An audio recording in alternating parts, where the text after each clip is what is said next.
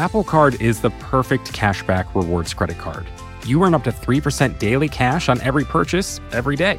That's 3% on your favorite products at Apple, 2% on all other Apple Card with Apple Pay purchases, and 1% on anything you buy with your titanium Apple Card or virtual card number. Visit apple.co/card calculator to see how much you can earn. Apple Card issued by Goldman Sachs Bank USA, Salt Lake City branch, subject to credit approval, terms apply. Hey, it's Kara. I'm backstage between interviews at this year's Code Conference, which we'll be bringing to you here on Recode Decode starting Friday. Before we get to this interview with Mehdi Hasan, I want to make sure you're also subscribed to Recode Media with Peter Kafka. That's where we've just published Peter's onstage interview with YouTube CEO Susan Wojcicki. This has been an incredibly hectic and controversial week for YouTube, and Peter did a fantastic job asking Susan the really tough questions. They talked about why Wojcicki doesn't want to screen videos before they go up, the ambiguity of YouTube's rules for video creators, and its relationship with the LGBTQ community. You should go listen to that conversation over on Recode Media with Peter Kafka. Subscribe to the show in your favorite podcast app to hear even more conversations from this year's Code Conference. Hi, this is Kara Swisher, editor-at-large of Recode. You may know me as someone who thinks SoulCycle instructors should just read mean tweets at you, but in my spare time I talk tech, and you're listening to Recode Decode from the Vox Media Podcast Network. Today in the red chair is Mehdi Hasan, a columnist at The Intercept and the host of its weekly podcast, Deconstructed. I followed his work for a while, and we're going back to spend a part of this interview to talk about a podcast I did with Sam Harris back in May, which is how he got here.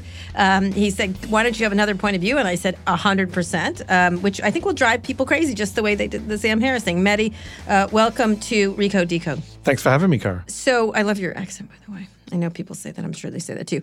But in any case, I'm not trying to charm you. I'm a Brit in the US. I'm trying to make you comfortable. Hey, I'm a British journalist in the US, and I keep getting compared to Piers Morgan, which is always painful. Like Piers Morgan. I'd rather get compared to others. But God, that asshole.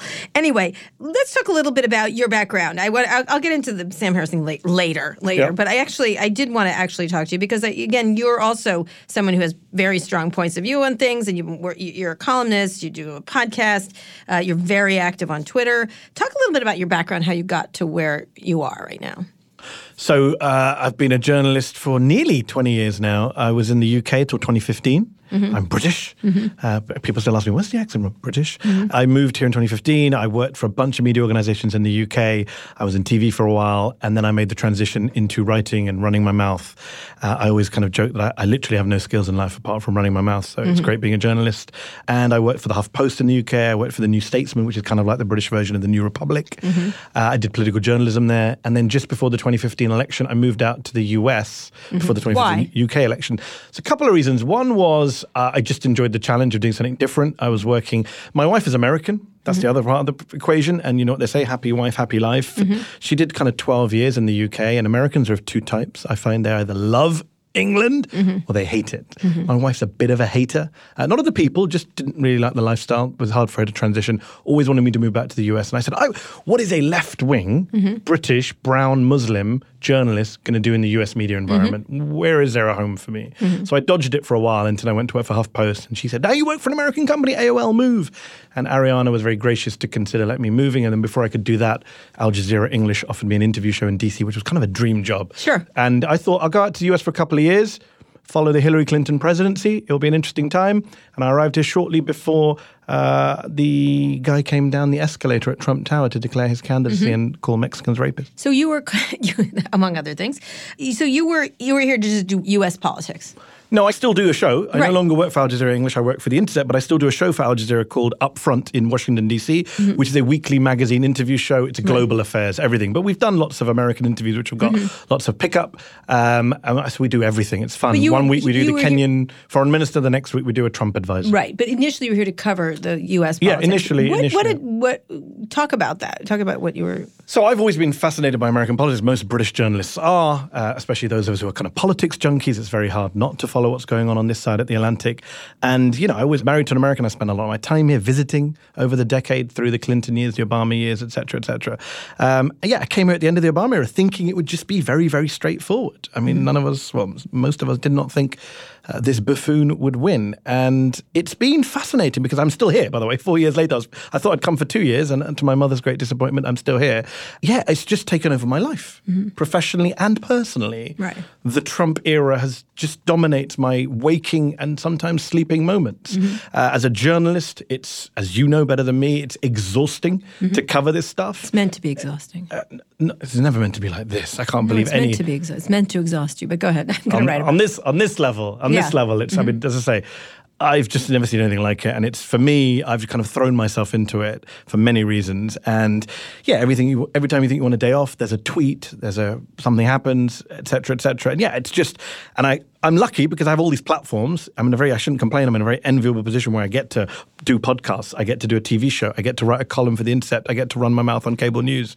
So it's fascinating. There's so much to comment on. I always say it's a great time to be a journalist, horrible time to be a human being. I'm also a Muslim immigrant in Trump's America, bringing up 2 daughters who are British-American dual nationals. Right. So we're going to get to that. We're going to get to that because, so what prompted you to want to do journalism in the first place? So I went to university in the late 90s. I was at Oxford. I did the classic kind of degree that kind of politics junkies do, PPE, and with a PPE degree, you either go be a Conservative Prime Minister like David Cameron, or you tend to go work in banking or management consultancy. And I remember being in my final year at Oxford at Christ Church and thinking, I don't know what I want to do. Friends of mine had already on the kind of track towards various consultancies and graduate trainee schemes.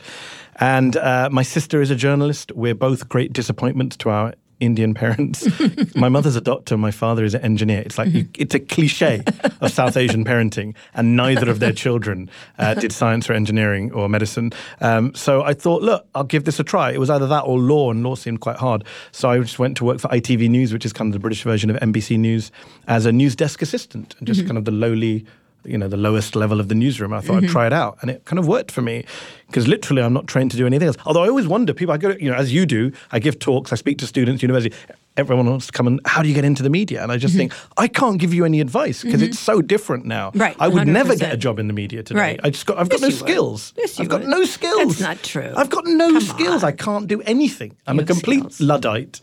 I can't, I've been doing a TV show for 10 years. I have no idea how it's made. You don't need to know how it's made. Do you know how a car works to turn it on and drive it? No. Don't worry about it. I mean, I'm not a great driver. But that's aside. All right, then that's don't a different drive. issue. All right, so what was the idea of how you want to do it? Because you have a much more, just like a lot of journalists in Britain, it's much more, which is the U.S. press has turned that way. We go much more advocacy, much more personality-based, much more point of view-based. Yep. Talk a little bit about that. So this is the point of view point is interesting. You guys have cable news with these kind of every night people kind of shouting at you or giving their opinions at you, some good, some bad.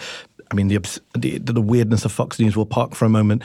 But you have cable news since Reagan got rid of the fairness doctrine, do whatever you want on TV. And then you have the very, very, very sober print press. Over sober. I mean, some of the headlines in the New York Times, you just want to kill yourself. And then we have the kind of reverse, because we have what's called Ofcom in the UK, which regulates broadcast media.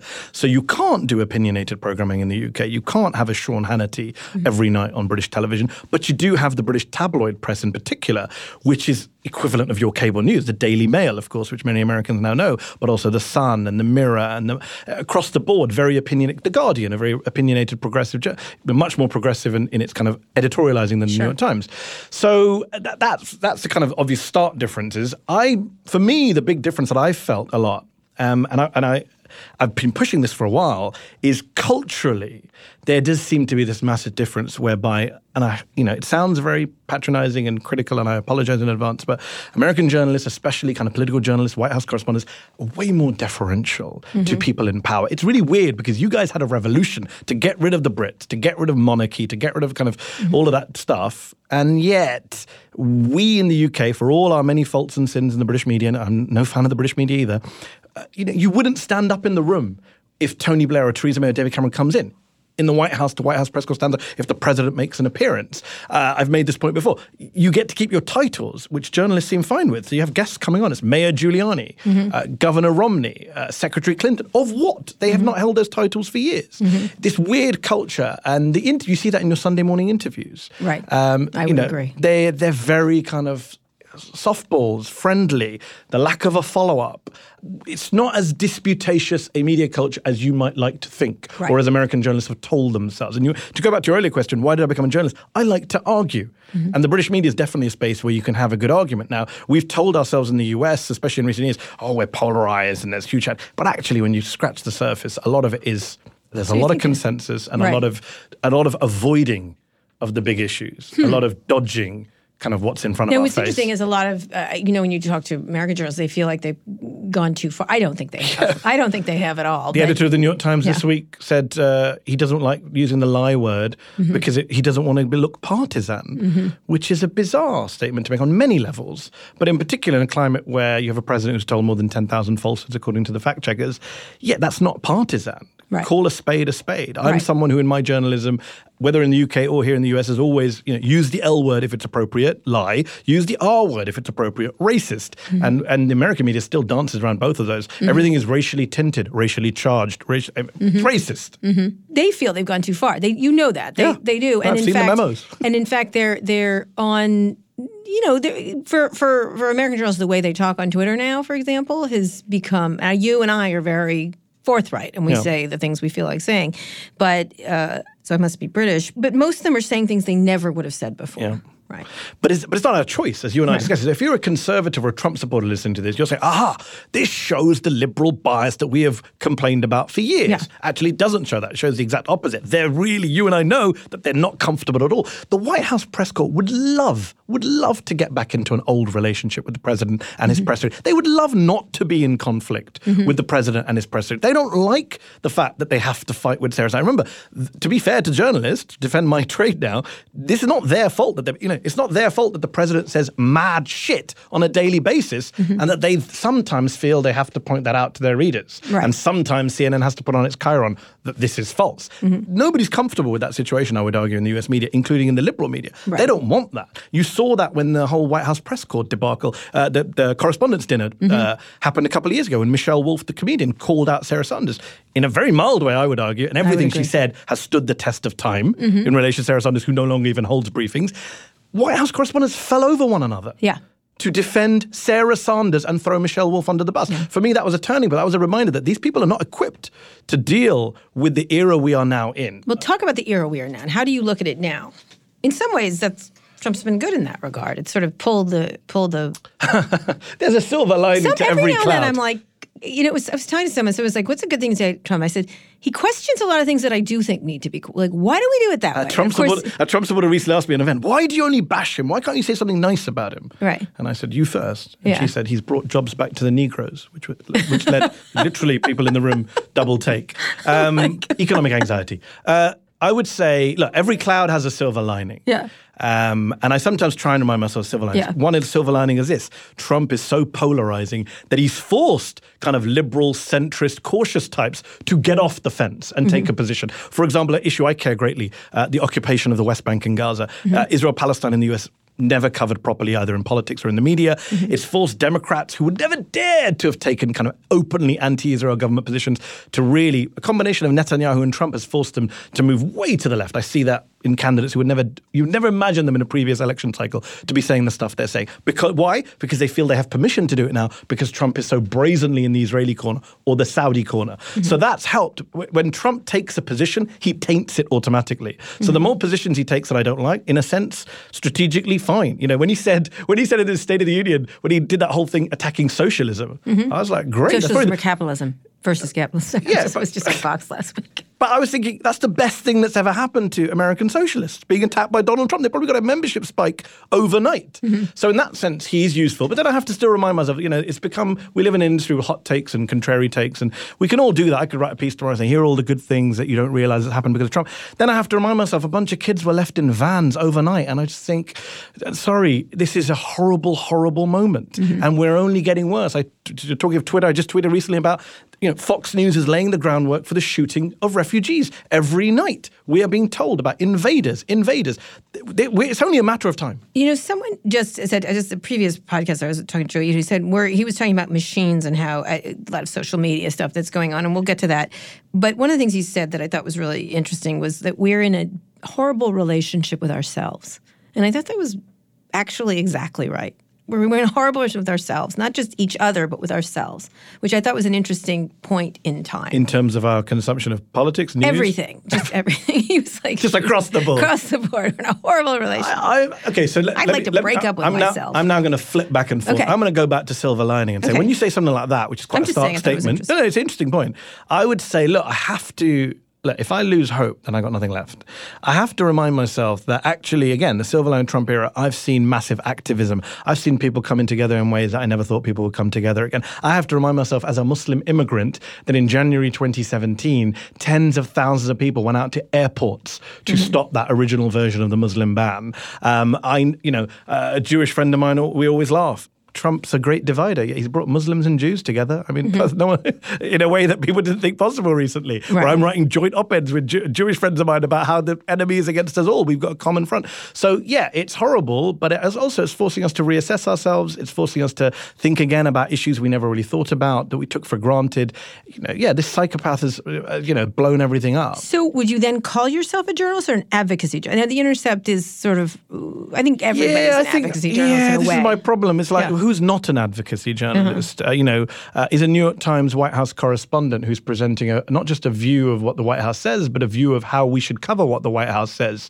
Is he not advocating a position? Is he not is he or she not presenting a particular line of thinking? This whole debate about the view from nowhere. I'm torn on whether, because the Britishness is still in me from the BBC days. I worked at the BBC as well. I'm torn on whether, do we just have everyone just put their biases out on the table and then move from there? Would that be better? I don't know I can't be confident to say the answer. Sometimes I think it would be preferable if we knew where everyone stood, because the people who pretend not to have a view end up, look at liberal, we go back to liberal journalists' point. Liberal journalists, the media, I would argue they overcompensate. We see that. The Conservatives have worked the media rest for years, and we see that in the way that, they bend over backwards towards any kind of implicit conservative criticism. They don't give a damn about the left or both. They're playing us all the time. Yeah, and all the time. All the time. And the left criticisms are ignored. And I see that across the board. And I think that's a problem. I don't think there's any easy solution to any of this. I think this whole idea, come back to your earlier point about people being uncomfortable, they don't like it. I think that is a problem. I think, number one, whether you're an advocacy journalist, a neutral journalist, or whatever journalist, your job is to hold truth. Your job is to speak truth to power. Your job is to hold the powerful to account. Your job is to afflict the comfortable, comfort the afflicted. Cliche after cliche I can come up with. But that is your fundamental job. If you're not doing that, you might as well retire and go do something else, be an accountant. Not that there's anything wrong with being an accountant. But that is fundamental. And in a Trump era, if you're not doing that, then I just, Okay. I mean, seriously, there are kids dying. Right? At the border. Oh, you're doing the kids dying thing. I'm going to do the kids dying. I'm going to do kids dying.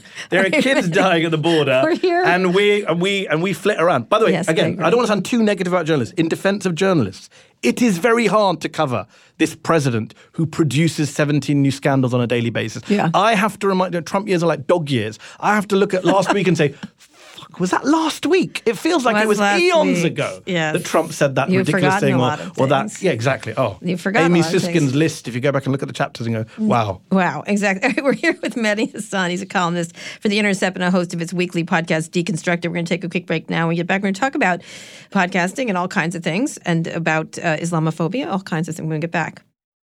Apple Card is the perfect cashback rewards credit card. You earn up to 3% daily cash on every purchase every day. That's 3% on your favorite products at Apple, 2% on all other Apple Card with Apple Pay purchases, and 1% on anything you buy with your titanium Apple Card or virtual card number. Visit apple.co/card calculator to see how much you can earn. Apple Card issued by Goldman Sachs Bank USA, Salt Lake City branch, subject to credit approval, terms apply. Hey, it's Tom Warren, senior editor at The Verge here. Microsoft is in an era-defining moment. It's betting on AI as the future of work, its Xbox business is going through transformational changes, and the Mac versus PC war is about to be back on. So, I'm launching a newsletter called Notepad. It'll be your inside guide to all those changes and beyond. From details on the next Xbox, to that one time every Microsoft employee named Michael appeared on a mysterious email list. Whatever is happening at Microsoft, you'll be able to read about it first in Notepad every Thursday. Go subscribe now at theverge.com/Notepad. We're here with Mehdi Hasan. He's a columnist at The Intercept and the host of its weekly podcast, Deconstructed. Talk about that for a minute. Tell the listeners. So this is a podcast that we set up at The Intercept when I joined them. The Intercept. Explain The Intercept. So people Explain The Intercept. I love that. Explain well, no, The but Intercept. People might not know it. So The Intercept is a media organization based out of New York. I'm in DC in the DC Funded bureau. by Pierre Omidyar. Funded by Pierre Omidyar, eBay man. What is he? 40th, 50th, 60th richest man in the world? No idea. He's very rich, and he lives in Hawaii, which is kind of cool. He lives in a very modest home. I've never been to Hawaii. I need to go to Hawaii. It's on my list of places to go in the US. The Intercept set itself up. It was mainly known as kind of national security journalism, whistleblowers, leaks. It was set up by Glenn Greenwald, Jeremy Scahill, Laura Poitras, as a way of kind of getting the Snowden archive out, building on the stories that they broke and the Pulitzer Prize that they later won for it. And I think it came up with a very specific ethos of adversarial journalism, what we were talking about earlier about not just sitting on the fence, but calling a spade, calling, speaking uncomfortable truths, not trying to be popular. And over the years, it's morphed. And I joined it a couple of years ago, and it's very interesting now because Politico recently did a profile of The Intercept and Ryan Grim, our DC bureau chief, about some of the political journalism we bring. The space it's occupied in the Democratic primaries has been fascinating. The Intercept was covering Alexandria Ocasio-Cortez before anyone else had even heard of her. Yeah. My colleagues Aida Chavez and Ryan Grim were out there covering on others well before anyone else. So it's been an interesting space in the political space that's been occupied. I think the Politico sold it as, we're some player in the Democratic Civil War, which I think was slightly overheated. But yeah, we take great interest in what's happening on the left of political journalism. We take great interest in breaking stories. Ryan breaks some great stories. My colleague Alex Emmons been covering the war in Yemen long before it was fashionable for anyone to say, why the hell are we supporting this horrific war in Yemen? So yeah, we've tried to carve out some interesting niches in national security, whistleblowing, Democratic Party politics, foreign policy. And I do this podcast for them called Deconstructed. For me, it was really interesting because I wasn't a big podcast listener. When it was pitched to me, I do TV shows. I do a show for Al Jazeera, 2 shows for Al Jazeera English, which are very serious, heavy interview shows where I basically grill people. That's what I do. That's what I do. It's a very tough, robust interview format. And for the podcast, I kind of had to change the style. And some people are still disappointed. They're like, well, how come you're not the guy from TV? It's a very different format, as you know, when we're talking. So I try and have much more of a conversation, less of a kind of bang you over the head or... score the win. Score the win. Not that I would ever say that I was trying to score a win on my TV shows.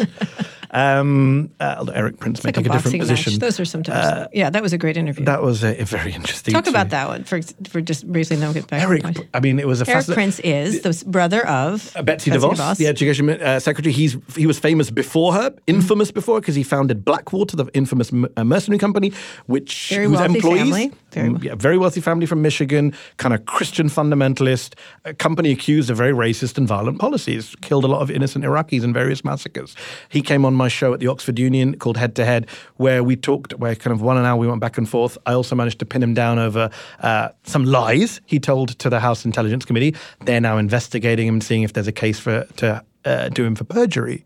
The question everyone's asked me about that interview is, why did he come on your show? I like that he did. I don't know the answer. I admire anyone who comes on that show because it is a 1 hour intense interview in front of a live audience. It's not, a Sunday morning chat show. And I think, I admire him for doing that, but I wouldn't have done it if I was him. And I don't think he quite prepared for the interview or knew what was going on. I can't answer why he did it. Maybe, people do it for different reasons. But I'm used to doing that format. And then we decided to do a different format, which is the podcast. And it's been great to have conversations. Because on that format, I never get to have people who I agree with. People will pitch people. Right. And I'll say, but what would the interview be? I'd just be going, yes.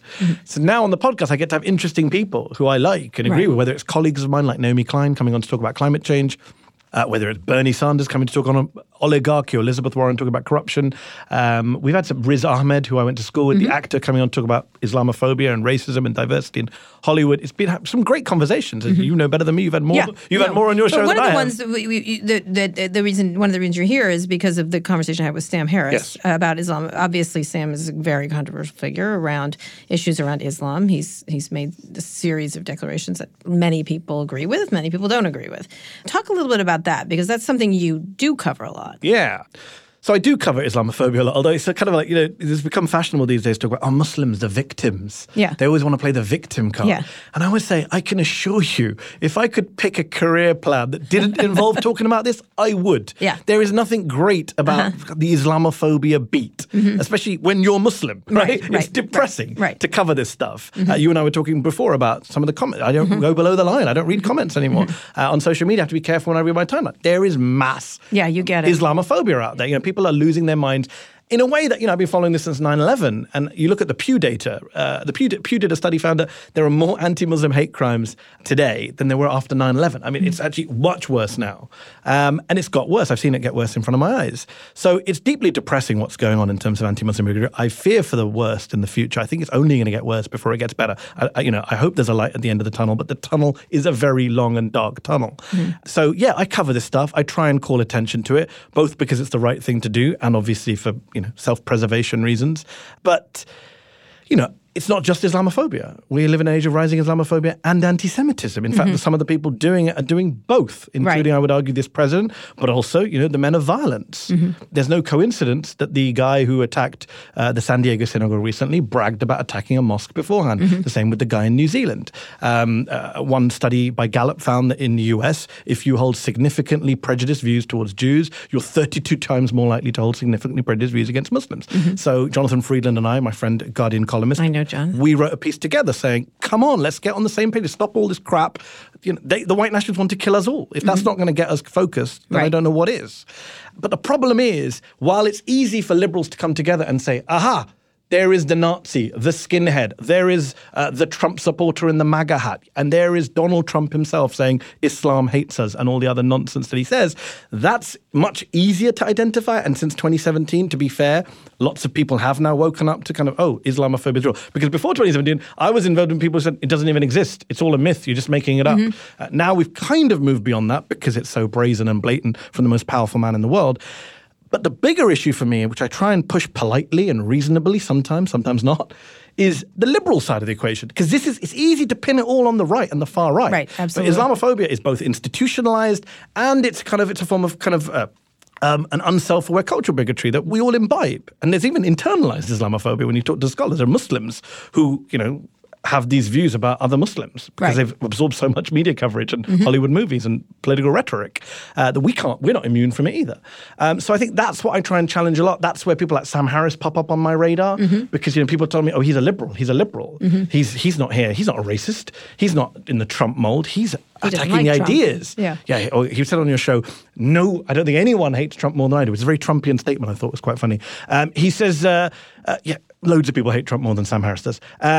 This idea that he's him and Richard Dawkins and others, the quote-unquote new atheists, they are attacking the idea of Islam and no idea should be. And it's just bullshit. Because if it was that, I really wouldn't care. If you call me on the show and say, let's talk about the afterlife. You tell me it's absurd that resurrection, I'll have that conversation all day long. You want to talk to me about prophethood. What's the point of prophet? Let's talk. Funny, none of these guys ever actually want to talk about the ideas or theology. When you break it down, it is about the people. It is about the demographic trends. And not the religion. No, it is. And Sam is a classic example of that. On your show, he says, Islam, Islam, Islam. I've confronted him on social media. He's run away with his own quotes. With his quotes, which he always says out of context, with all the links and the context of where he said outrageous things about Muslims, not Islam. Things that if Donald Trump said, every liberal would lose their mind. But for some reason, Sam Harris and co. get a pass. That for me is a problem.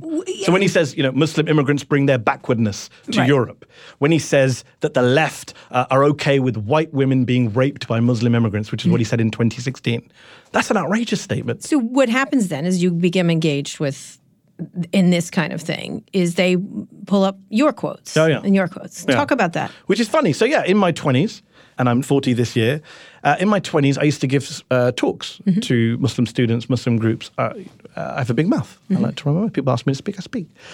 And in some of those talks, I said things that I deeply regret, partly because I just phrased it badly.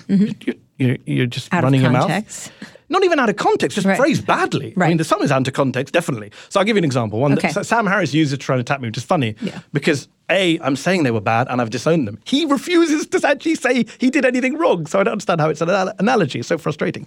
Yeah, so for example, one of the things, you say non-Muslims are cattle. I gave a speech where I quoted a verse of the Quran that people who don't believe in God are unthinking like cattle. It's a metaphor. Mm-hmm. I also said Muslims who follow the crowd, who follow, who have a herd instinct, are like cattle. That isn't out of context because it clipped it. It's only non-Muslims. Sounds like I'm calling them cattle. On the other hand, did I make remarks about homosexuality that way? Hugely. Big time. I was talking about Muslim history and I was quoting Islamic scholars saying all sorts of bad things where all of these, quote unquote, all of these things are put together, right? It's different sins that, what classical Islam, classical Christianity, classical Judaism thinks of homosexuality. Now, 10, 15 years later, do I hold it? Of course not. And what's annoying is, you look at the body of work of my journalism. My journalism is on the record, right? I wrote a piece recently about Brunei. It's interesting that I would argue that some of us played a role in helping the ludicrous, odious Sultan of Brunei pull back from his absurd death penalty for gay people, for gay sex. I wrote a piece for The Intercept saying, this is not Islamic, this is not in my name, this is absurd. And I've been saying this for years. I wrote a whole piece about homophobia and how Muslims can tackle it. Because it's not easy. I'm not going to throw Muslims under the bus either. This is centuries old doctrines, practices. There are Muslims. I'm on multiple WhatsApp groups where leading Muslims, scholars, activists, are grappling with this, especially in the West. Like, how can we throw our gay brothers and sisters under the bus when they're the first to stand with us against Trumpian bigotry? These conversations are being had. On the other hand, the text, the scripture is clear that this is a sin. So these conversations are ongoing. I'm not a scholar. I don't claim to be an Islamic scholar. I wish it was an easy subject. But did I say things I regret? Of course. My number one issue right now today is not about theology or religion. That's for other people. My issue is we cannot afford to demonize and dehumanize other people. Except that is for me is the bottom line. That's what happens when you get in this media. Talk about the media, because the back and forth between you and him is just riveting. But it's also look. Because that's what people do. I like to be robust. I like to be robust. Right. I'm not going to pretend I'm some great, polite, friendly. No, I do tough journalism. I call us. I swear I am tough. I ask tough questions. But I don't pull back. In the Twitter setting, I'm just using Twitter. Twitter makes everything worse. Yeah, there's no debate about that. Right. There's no debate. I remember I went to see Glenn Greenwald in Brazil, who loves to use the Twitter. Who loves to use the Twitter. But anyone who knows Glenn will say the same thing, that in real life he's very different to Twitter. My friend Owen Jones in the UK, who's kind of massive Guardian left-wing columnist, is always fighting with people because he's one of the only lefties out there defending Corbyn, defending socialism. Same issue. Like, people meet him and go, "Wow, you're like the nicest guy." Totally different to a Twitter persona. But it's true. I've seen this. So you meet people, and yes, Twitter brings out some of the worst of us, especially those of us who are in the middle of fights all the time. You're ultra defensive. You're in the middle of taking on 17 different people. The 18th says something mildly innocent, was asking, and you shoot them down, and they think, "Wow, what a prick you are." And actually, that's not what really would happen in real life. Right. I was talking to a friend of mine earlier about, it's much easier to talk about things in person when you have a disagreement with a friend or colleague. Absolutely. Texts, DMs, tweets, WhatsApps, it just doesn't work. Yeah.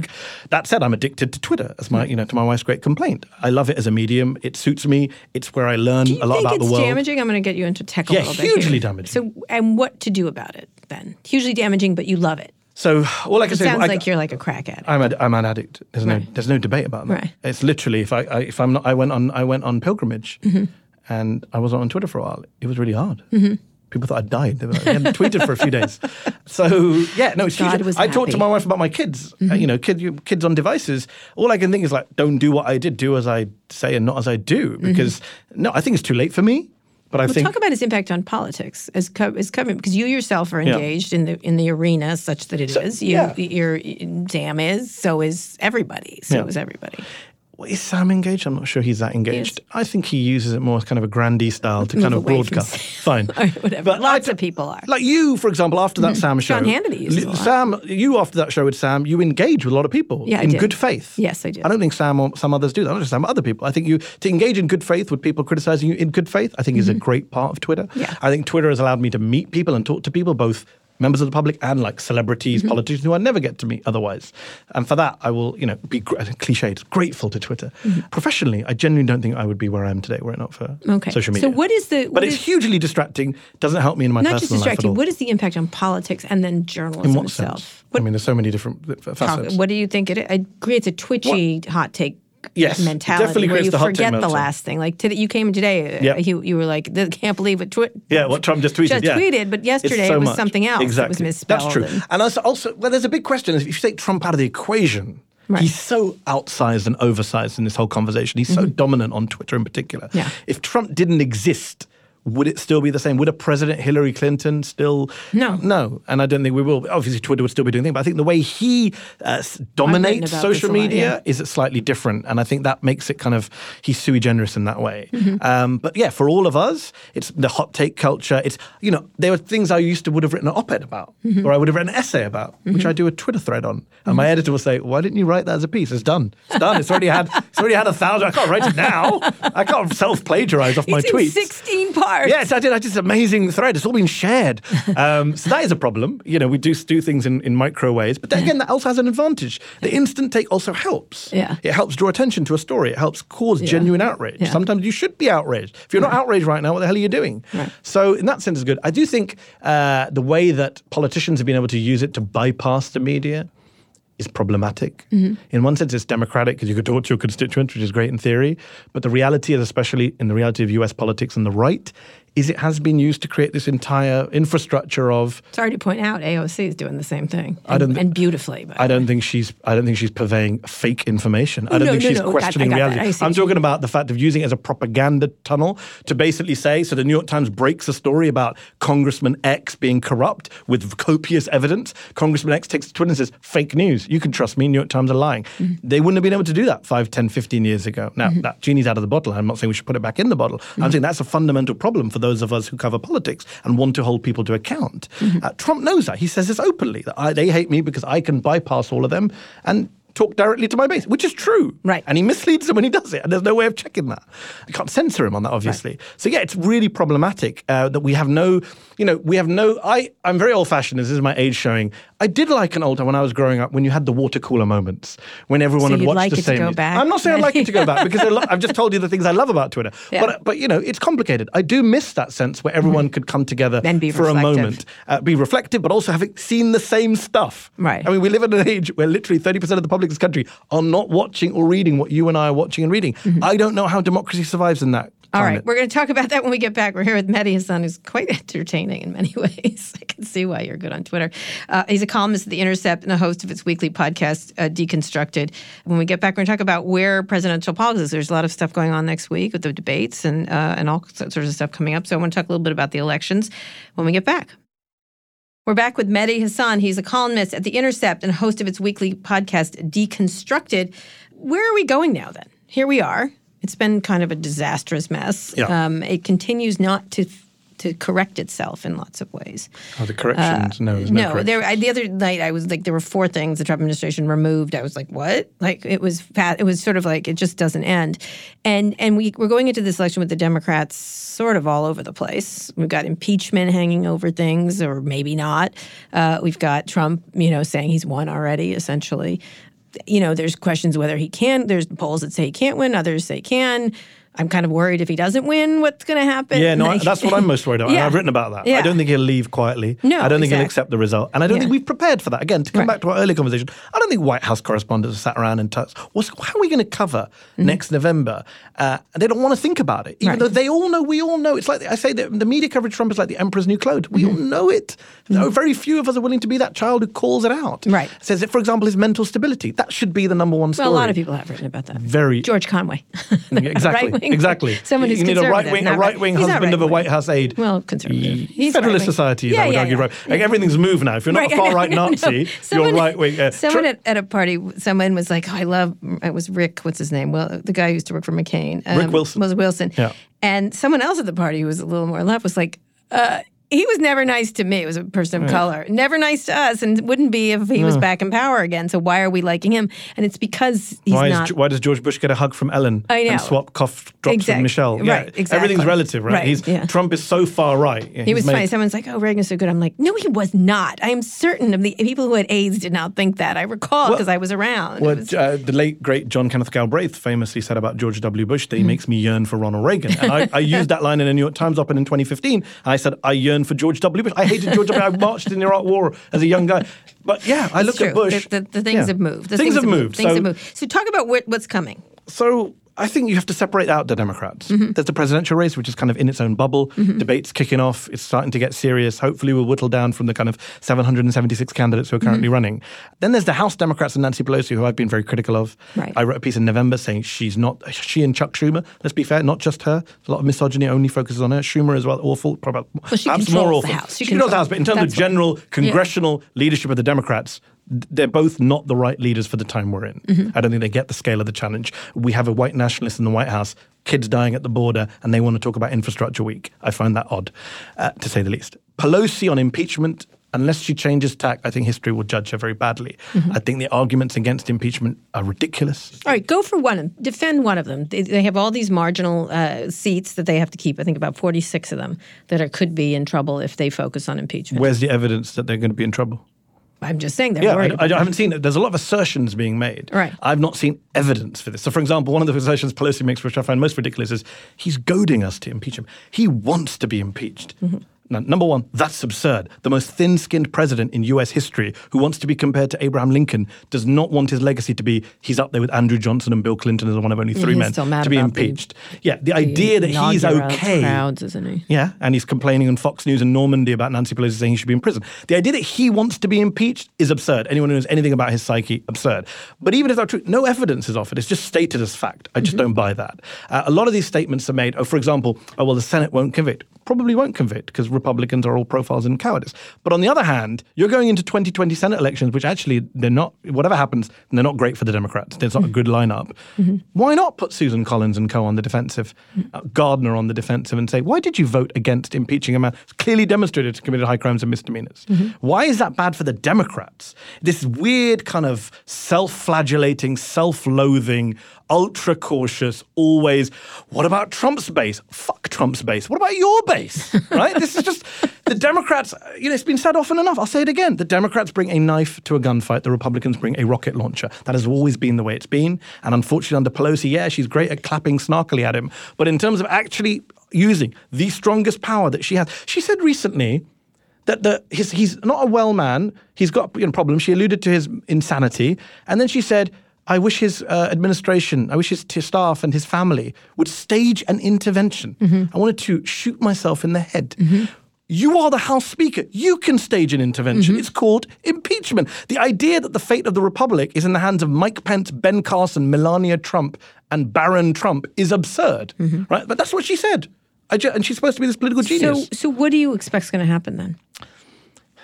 I think predictions are a mug's game. All right, but she looks like she's not moving. At the moment, I don't think she's going to move. And knowing what we know about the Democrats, I've talked to some House Democrats who are up for it, but they're like, you don't realize behind the scenes how many people are not up for it. Like I just so want to avoid it and talk about infrastructure week because they just don't get the time we're in and because they have these weird kind of calculations about elections. There's this idea that public opinion is frozen. The biggest argument is the public doesn't want impeachment. Well, they didn't want impeachment when Nixon was impeached either. In fact, the majority of Americans only supported Nixon's impeachment 2 weeks before he resigned after articles of impeachment were written by the House Judiciary Committee. So the idea that you can't change public opinion, that the job of Nancy Pelosi and Steny Hoyer is not to lead public opinion in a direction, seems to be a complete abdication of responsibility. But Nixon was never quite as defensive of himself as Trump is good at. You know what I mean? I'm not saying it won't be harder. Of course it'll be harder. I mean, Carl Bernstein made the point, if we broke Watergate today, it would just be fake news.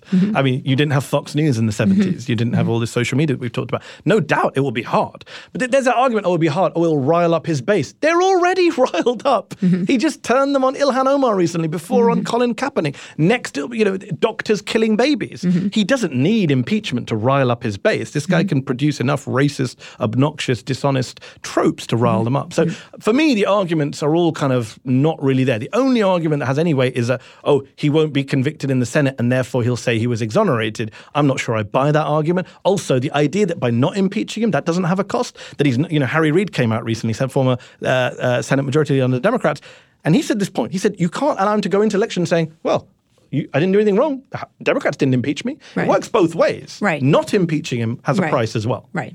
So do you imagine there's ever going to be a shift or not? You think she's not going to shift? As of this moment, I don't think she's going to shift. I hope to be proven wrong. As I say, predictions are hard in American politics. No one can predict anything because life is so crazy. 17 Republicans ran for president in 2016, and the guy from Home Alone 2 won. So I stopped making predictions after that. Brexit, I'm British. I mean, come on, I didn't see Brexit coming. So 2 for 2 failed on both those predictions. Even in the Democratic race, I don't know who's going to win. It was such a long way away. We're all making Biden's lead in the polls. Who do you like? I like 2 candidates. I like Elizabeth Warren and I like Bernie Sanders. Yeah. I think they're the people who get the challenges. They're the people who get the fight that needs to be had with the Republicans. They're the people who are actually going to try and transform. It's not enough just to beat Trump. You have to beat at least some of the underlying factors that produce Trump. Trump is not the cause. Trump is a symptom. And therefore, to avoid the next Trump, the next Democratic president has to be able to take the fight. And there's certain things I like about Bernie Sanders that Warren doesn't have. There's certain things I like about Elizabeth Warren that Bernie Sanders doesn't have. I think the procedural stuff is so important. We've just been talking about it. The idea that you've got to get rid of the Senate filibuster. You've got to abolish the Electoral College. American politics is broken. I say that as an immigrant to your great country. It's batshit crazy, the way you run things, the way that, some of the stuff here, that Americans have no clue. That's my favorite part. They're completely ignorant that other people in the rest of the world don't do things like this. No other Western country allows politicians to draw up the boundaries of their own seats. That doesn't happen anywhere but the United States of America. That's mad. So when you're going into to talk about it globally, and then I want to finish up talking about sort of tech's responsibility in this, the rest of the world doesn't look so perfect either. You've got a mess in Britain with it looks like Boris Johnson's about to become prime minister. I know, right? Our very own Trump. The British Trump. It's a little smarter. Low bar. Yeah, low bar. But also kind of mad. You've got stuff going on everywhere. Everywhere. Yes. It's deeply depressing. Yeah. And that requires a left that is up to the challenge of pushing back against the rise of a far right, against fascism. There's an F word that we don't use, fascism. These people are not populist. It annoys me. Bernie Sanders is a populist. Viktor Orban is a neo-fascist. It's a problem for me. Again, there's no silver bullet. There's no easy solution to this stuff. A lot of it dates back to the financial crisis. A lot of it dates back to the war on terror and 9/11. It requires people like Elizabeth Warren who are willing to take kind of big picture view of what's going on. It requires people like Bernie Sanders who've been consistently saying the same thing and will write about it in terms of the oligarchy and rising inequality. And foreign policy, by the way. One thing that Bernie Sanders has that no one else in the field has is willing to really radically challenge some of the underlying premises about U.S. foreign policy, regime change, this obsession with militarism, the Pentagon budget, that needs to change. And actually a lot of Trump supporters even think that needs to change. What is the problem on the left then? Criticize the left. Internally divided, always... Intolerant? Intolerant of what? That's been one of the things that right just recently around. Yeah, I mean, lots of things. Intolerant in a self-critical way. Yeah, we're all intolerant. I'm intolerant. We're all intolerant. In terms of, is there a particular issue with the left being intolerant? No, we live in an age where the President of the United States says neo-Nazis are very fine people. The tolerance problem is on the right, and it's all deflection to make it about campus free speech. Absurd. I mean, the same people who obsess over campus free speech say not a word when Viktor Orban is sitting in the Oval Office. Sorry, take your... bad faith bullshit somewhere else. Right. Are there excesses on the left? Of course there are. They're everywhere. There's excesses everywhere. But that's not the same thing as, in fact, the opposite. The left now, the interesting debate on the left, especially in relation to Bernie and the Hillary Clinton legacy and Trump, is what do you do about some of these issues about, culture, race, quote unquote, identity politics? And there's a lot of people on the left who think identity politics is bad, who buy into this Trumpian narrative. I think that's absurd. I think we have to have, it's all pedantry. What you call identity politics is people, marginalized communities who didn't have a voice before now have a voice, and you don't like that voice. It's uncomfortable. It doesn't fit with your narrative. Even on the left, where if you just want to talk about, I think too that there's been too much outsourcing. I think too the minimum wage needs to be raised. But that's not enough to deal with Michigan, Pennsylvania. You also have to deal with the fact that a lot of racist people, misogynistic people voted for Trump. And it wasn't about the economy. You have to address that point. You can't just park it. And I get politicians can't do that. They can't insult voters. But some of us journalists and commentators... What happened when Hillary Clinton... and you could argue her proportion of deplorables was on the low side. But I would say that if we don't do it as journalists, commentators, writers, academics, activists, intellectuals, who else is going to do it? And that is a global, you talk about global problem. It is a global problem. Modi, my parents are from India, Indian Muslims. This is in India. Narendra Modi is Prime Minister of India, just re-elected for a second majority, which India is very hard to get a majority, it's normally coalitions. Hugely popular figure, has his roots in a far-right Hindu nationalist organization called the RSS, which was modeled on the Nazis in the 1930s. He's the Prime Minister of India. He oversaw a massacre of Muslims in Gujarat. Re-elected. And the economy doing really badly, by the way. Yeah, and I would argue it that, is. again, undermines the whole, this is all about the economy. It's not about the economy. It is about quote-unquote identity. It depends whose identity. It's about majorities being unsettled by minorities having rights and voices. He's going to have a harder. He's going to have a term. harder, but you know who's going to have a harder time? Muslims and Christians That's in right. India. That's Because right. he's basically, it's going to be a window into what Trump would be like in a second term. Emboldened, unleashed, recognizing that now institutions can be even more irrelevant than they were before, fake mandates, all of that stuff. Right. And you could also look at Netanyahu in Israel, though. And now he's got to now have another election. Because Israeli politics is the only place probably more batshit crazy than American politics. But yeah, you got the Netanyahu, you got the Duterte, you got the Putin, you got the Orban, you got the Modi. So I want to finish up talking about all of these people use social media really effectively. Yes. Every one of them. Yes. In fact, someone was like, oh, the rights against social media. I'm like, why? It's such a gift. Dictators love it. Huge. It's democracies that want to shut them down. I mean, which is interesting. It's Sri Lanka that turned it off, not India, not Duterte. Yes.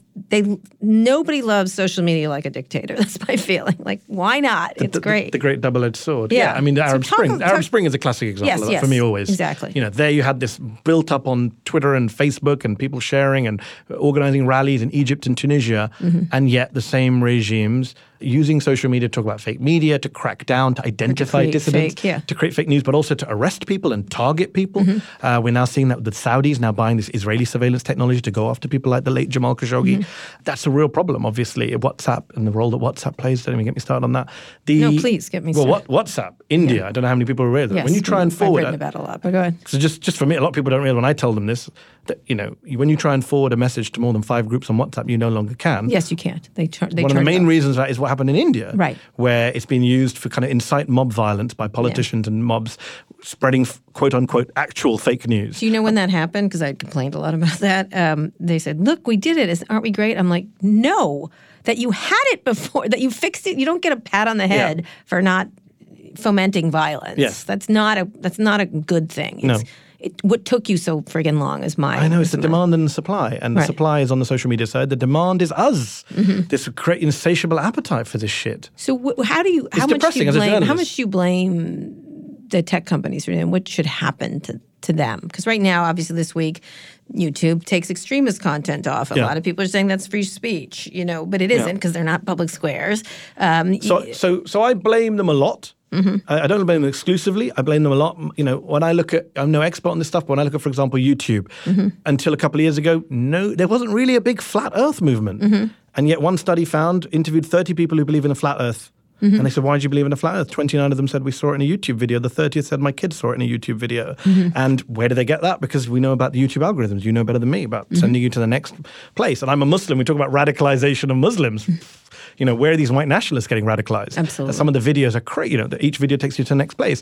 I think that's a huge problem that YouTube has not really owned up to. I was on a platform with a guy from Google a couple of months ago. They're kind of in denial still about how much still needs to be I don't done. think they're in denial anymore. Well, publicly, maybe not privately. And Facebook, we had the recent episode with Nancy Pelosi where the ridiculous executive came on CNN and tried to pretend that it's nothing to do with us because we're not content creators. That was not a good thing for Monica. And the joke is, you know, if that video had been a Mark Zuckerberg, you know, we could all make a snarky comments about how long would it have stayed up.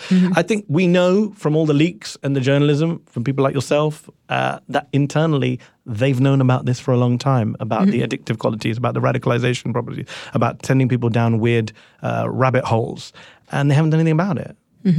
Why do you think that is? Do you think it will permanently affect profit-making monopolistic companies? See, I don't think they don't care. They don't think about it. I don't think they not even care. They don't think about it. Never occurs to them. So when Zuckerberg originally after the election poo-pooed the whole we had nothing to do with it, Russia, and then later on came out and said, we did, okay, fine, I was wrong. What happened in the interim period? I think Just pressure? I don't want to say didn't know. It's different than didn't know. It's not that you doesn't even register on it his didn't register. It's like there wasn't a problem with it. Like unknown unknown. Someone said, yeah, exactly. It's like, oh, he didn't know. I'm like, no, because if you didn't know, but you knew it was bad when you finally do know, that's different than. Oh, is that a problem? Yeah. That's where you are with a lot of them. Well, is that actually a problem? Like, actually it is and then the PR to people gay kick bash in. people. Yes, it actually is a problem. Like this thing that's going on with YouTube. One thing I would say on the tech front that I feel very strongly about, based on our conversation over the last 45 minutes, this idea of working the refs, right? Before it was the New York Times, it was CNN. Now it is social media companies, and they're completely out of their depth when it comes to politics, when it comes to dealing with the alt-right, when it comes to dealing with the Republican Party. You see that, you know, the way that they've now pressured Facebook, that you have this anti-conservative bias Your news people have anti-conservative bias. Zuckerberg calls in a bunch of conservative news people to have a chat. I don't see him doing that with the left. Sorry, it's overcompensation. Jack Dorsey, classic example of that. Some of the stuff nonsense, going out on Twitter and apologizing to Candace Owens because one of his Twitter Moments team called her far right or right wing or whatever it is. Too polite for my view. Absurd. When you have liberals and leftists and people of color being doxxed, harassed, hate mail, death threats. And I don't see Jack Dorsey going on and apologizing to them publicly. And again, why did he go on Sean Hannity? Because it's overcompensation, overcorrection.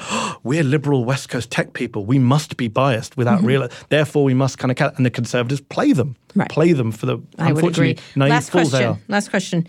I thought you'd be perfect for this question. I'm thinking of doing a call on this. What would happen if Trump was thrown off Twitter or Twitter didn't exist? That's such a good question. Isn't it would be a good column? Twitter was like, don't write that column. No, yes. I'd be able to do my shave, shower, shit routine in peace in the morning and not log on to @RealDonaldTrump, which is what I do every morning, like every other journalist in America. I'm torn actually because on the one hand, I see people saying, well, this is a violation when he threatens war and violence. They're not taking him off. Yeah, they're not. He's violating their standards. He's a special case. They're not taking him off. They're not taking him off. But should he be taken off? What if they did? Just one morning, Jack Dorsey shaves his beard and says, and eats a waffle. Yeah, and says, screw the conservatives. Wait a second, I haven't been eating. Yeah, screw the conservatives. We need to get rid of Trump. I don't care what the conservative backlash should be. By the way, there's also a genocide in Myanmar. I would say that Trump would lose his mind. Conservatives lose their mind. Yeah, and but where Twitter could probably they reverse say it? But the conservatives would still be, his people would still be on Twitter. Well, he bans them all. Well, they're all gone. Some of them. They're all gone. Kellyanne. There's a purge. But she doesn't have the same Hannity. impact. Doesn't have the same impact. Like 4 million or 8 million Still followers. not the same impact. No, but they'd make a noise. But as we've seen, a loud noise. But Cara, as we've like seen, a Horton hears a who noise. But Cara, as we've seen, relatively speaking, the Conservatives don't need to have that much impact to get bang for their buck, to get the return. It's just interesting. And I think just on the serious note, should he be kicked off? I'm always torn on it because on the one hand, he's polluting it, he's violating it, he's using it to hate. What he did to Ilhan Omar, he could literally get Ilhan Omar killed when he shared that video in that way, that horrible video. So in those moments, I'm like, this is outrageous. And on the other hand, wouldn't I rather be hearing him say this shit on Twitter and actually get an insight into it? Haven't you heard enough? I've heard enough, but at least I've got the evidence now for those people who might still be in denial about how completely off his rocker he is, about how racist he is, about how much he wants to be a fascist. That Twitter is a great kind of repository. And by the way, just what would we do with would we lose the Trump archive? Can't lose a Trump archive. There's always a tweet. There's been an art installation. There's always a tweet. There's an art installation showing them. Have you ever seen history. it? No, I haven't It is. seen it. It's a fascinating history. Do you imagine any other future president being able to do this? I think the only other fantastic tweeter is, well, besides George Conway, is Alexandria Ocasio-Cortez. But she's different. She can't run for president for 2 more elections, sadly. sadly. She speaks it natively. She's brilliant. When she did she's a native speaker. He's a broadcaster. He's when she took out Lindsey Graham was astonishing. But I love. Is it going to be good? AOC actually makes me feel good about being on Twitter. Is it going to be good for politics going forward? I hope it is as a tool of social activism. That's for me is the number one reason it can. Someone on the political left. In terms of affecting political change and political influence, I hope that's how it can be used. That's how it would be in an ideal world. I do think that in terms of the future question about presidents, the only thing that keeps me hopeful is that Trump is so unique that there is no person, not just good at it, but he's so bad at things as well. He's so bad at being a fascist that he can't actually bring in fascism. Incompetence is what has saved us so far from full-blown fascism. And I wonder what would happen if you got a fascist who was not nuts, who didn't say shit about the porn stars he'd slept with and paid them off, who didn't go mad about mad stuff on Twitter, who didn't go to the D-Day Normandy signing and sign his name at the top of the paper. A little less Berlusconi. Someone who still has the same agenda but does it with a smile and with less overt racism, I think would be in serious trouble because we've seen there's an appetite for it. I had a discussion with one of the big companies, one of the founders of one of the big companies, and I said something they didn't like, and I said, I'm worried about someone crazy running your company. That's what I'm worried about, not someone who's really, truly evil. I said, with all the information you have and all the control you have, that's what I'm worried about. Well, that's never going to happen. I'm like, Have you seen who's in charge of the NSA, the CIA? I was like, literally, I was like, it can. It can happen. That's not true. He has, and I think what we haven't acknowledged globally, collectively, as a society, is that he's now changed the rules for everything. We just talk about presidents, but you have CEOs, you have media organizations, you have academics. Across the board, it's now, what about the President of the United States? Except others do suffer when they do things on it. Only one person doesn't suffer. It's a really interesting thing. When others do tweets or like the guy that hit the guy on the basketball game, he suffered. Ted Cruz if he was president today, he might have the same Islamophobic, misogynistic, etc. And he wouldn't be able to get away with saying the kind of crazy stuff. I was just thinking of the guy who hit the guy on the basketball court. Like that guy got trouble because that clip went over and over. Which keeps me hopeful that some of this will end with Trump, but a lot of it won't. There's a whole generation of young people, young kids. Mm-hmm. You're seeing this in high school. You're seeing the racist attacks. You're seeing the level of bullying going up. There's a whole group of kids being brought up thinking, this is fine. There's also a whole group of kids that are not like that. Exactly. My who's going to win? Kids aren't like that. It's interesting. My kids aren't like that, but who's going to win? Yeah, we'll see. Anyway, this has been really We're going to win, Cara. We're not winning. We're just going to leave. That's what's going to happen. Anyway, we're just going to be really irritating, and then we'll be old people on it going, you know what I mean? That kind of stuff. Like the president. Or I'm just going to disappear. That's my plan. No, don't disappear. I'm going to become a hermit. I don't know if you know that's my plan in the end. Anyway, I appreciate it. You're never going to see me again. Anyway, thank you, Maddie, for coming on the show, and thanks to you all for listening. I really appreciate it. It was born out of something else, and I really did love this conversation. It was really fun. You can follow me on Twitter at Kara Swisher. My executive producer, Erica Anderson, is at Erica America. My producer, Eric Johnson, is at Hey ESJ. Where can they find you? At Mehdi R. Hassan. And where else? And I don't know where else. At The Intercept. At Intercept, at Deconstructed, at Al Jazeera English, all over everywhere. the place. He's just rowing with people on street corners. Escape him. He has a delightful Instagram thing where he shows off fashion. I don't have an Instagram account. I'm just a Twitter addict. I'm very bad on all other social media. My son calls it a performative museum. If you like this episode, we really appreciate it if you shared it with a friend. And make sure to check out our other podcasts, Recode Media Pivot and Land of the Giants, upcoming. Just search for them in your podcasting app of choice. Thanks also to our editor, Joel Robbie. Thanks for listening to this episode of Recode Decode. I'll be back here on Friday. Tune in then.